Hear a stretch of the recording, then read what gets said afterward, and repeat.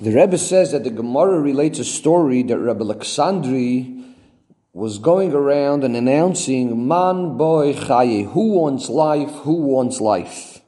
So of course everyone gathered around, everyone came to him and said, Havlon chaye, give us life.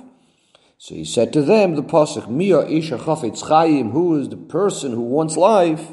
What should he do? Nitzar l'shayin chameira, guard your tongue from speaking bad, sur meirava asay toiv, stay away from bad and do good, etc. Says the Rebbe, from this was nishtalshel, from this came out, and the opposite side, in the L'umazeh, there also came out something of a business of life insurance. That is, instead of going around and announcing that there's an opportunity to buy life, that we have an eitzah for arichos yamim v'shanim tovos, that we have advice for long, good life, as the Gemara says.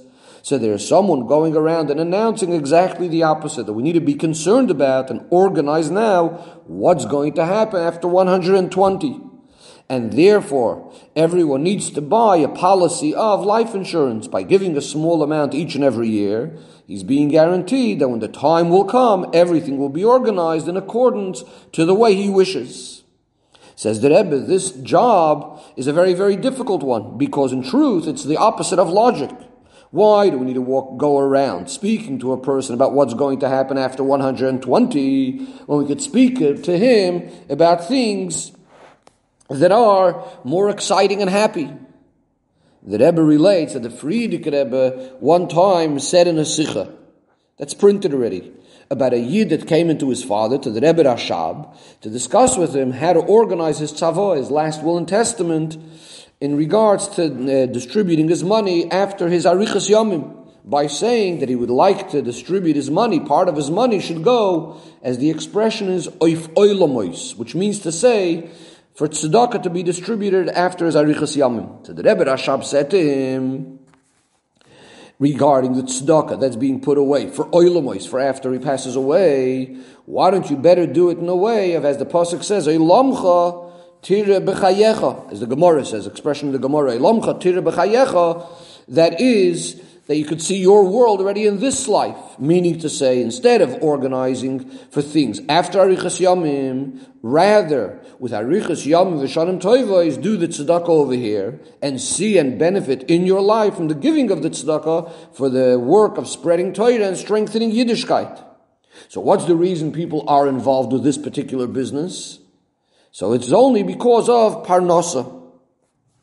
Says the Rebbe, if not for the person needing parnasa, he wouldn't be bothering and going around to try to convince somebody else whether to buy a policy or not to buy a policy. But since this person needs parnasa, and he thinks that with his great power of speech, his orating abilities, he's able to go and sell something to somebody, whether it's something sheyeshnoi boilam, as the Rebbe says, something that does exist, something that does not exist, but he's using his ability to be able to convince people to go ahead and buy a life insurance policy in order to be sure what's going to happen, to take care of himself and his family, what's going to happen, chas v'sholem, if he doesn't have arichas yamim.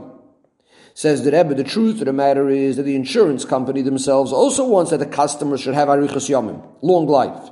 Because in addition to the fact that the longer the person lives, so every single year more and more money is being paid to the insurance company, but in addition to that, the money that they need to pay out after 120 is only after the person passes away. Meaning to say, if the person has arichos yamim, that everyone will be happier, both the customers as well as the insurance company, because they don't have to pay out yet.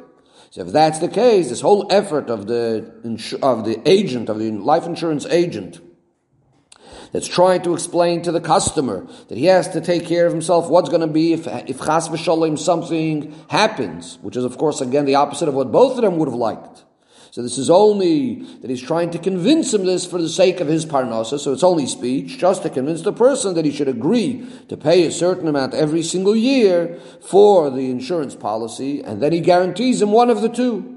Either he will have arichas yamim v'shanim tovos, or if chas v'shalom not, then the insurance company will pay, and the person has the choice to choose the good path, that things should go well.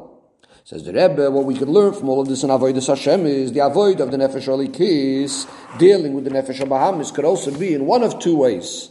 One way is where he tries to kill the guf and the Nefesh Bahamis. As the Razal say, Ein Divrei Torah Miskayim, the words of Torah could only exist for someone that's, so to speak, killing himself over it. What does this mean? As the Gemara says, Yaskir lo yoyim hamisa, we keep on reminding the Yetzer Hara about the day of passing. And he doesn't only suffice with just mentioning it once in a while, but he actually acts in that way that he's sort of killing himself or hurting himself through fasting, through sigufim, through various different sorts of torturing, as all of the different details as explained in Sifrei Musar. A second way is that mentioning the Yom HaMisa is only mizman lizman, only once in a while when there's a need to scare the guf and the nefesh habahamis. For example, by tikkun chatzois, or if one did already all the other advice given in the Gemara before the Yasker lo Yom HaMisa. As the Gemara says, if you have a problem with the Yetzer Hara, learn Torah or say Kriya Shema. If after trying everything else he wasn't successful, with no choice, Yasker lo Yom HaMisa, he mentions the day of death. And even after he mentions this, but afterwards, when it comes practically, of course, the avodah is in a way where we guard our health, as it's known what the Mizritcher Maggid said, that when a small hole is made in the guf, a big hole is made in the neshama. That means to say we need to be careful and guard the shleimus haguf because of the preciousness of the neshama. And furthermore, the guf itself is something so precious. As the Frierdiker Rebbe related in regards to his father, the Rebbe Rashab, that he one time showed his hand, he pointed to his hand and he said, look how precious the body of a Yid is, that for this body so much Torah and mitzvahs were poured out. So the whole idea of just scaring the Yetzer Hara about Yom HaMisa is only to get out of the guf and the nefesh habahamis, is the payment, like that life insurance agent is trying to get out a payment. In other words, we need to pay the Eibishter every single day through learning Torah and Kiyum HaMitzvahs. So sometimes we need to remind the person and scare him about Yom HaMisvah. What's the real desire of the neshama? Not chas v'shalom with the death of the body, but rather that the person should continue serving the Eibishter with his guf and his nefesh habahamis lo yirach yom v'shanim tovos. Like that life insurance agent that's just reminding the person about the day of death only in order that he could get out a few cents out of him, which needs to be done to paying the policy. But really what he wants is that the customer should have arichas yom v'shanim tovos. In regards to the nimshal, says the Rebbe, there is a way how to be poil arichas yom v'shanim tovos for the customers, which is our amache vorim, all of our 248 limbs of our body, as it's explained in Chassidus. When we bring about bitul in our guf, that we feel nullified through this itself brings down life in our physical bodies in the literal sense. As the pasuk says, Yiras Hashem l'chaim, the more fear of Hashem we have, that increases our life. And therefore, he could act as the insurance agent to go around and to announce to the guf and to the nefesh habahamis that yes, you need to remember on the one hand the Yom HaMisa, but at the same time you need to act in a way that all the customers, in other words, the body, should have arichas yom v'shanim tovos beruchnius, and therefore arichas yom v'shanim tovos also begashmius. And then we fulfill the kavanah and the shlichus of the neshama by coming down here in this world to do the avodah in the best way, in a comfortable way, with menuchas ha-nefesh and menuchas ha-guf, in a relaxed way, both for the guf and our nefesh, in a way of elam chatira b'chayecha, that down here in this world, as the neshama is in a guf gashmi, he's already able to have the greatest things and is able to affect the olam hazah gashmi, lo yirach yomim v'shanim tovos.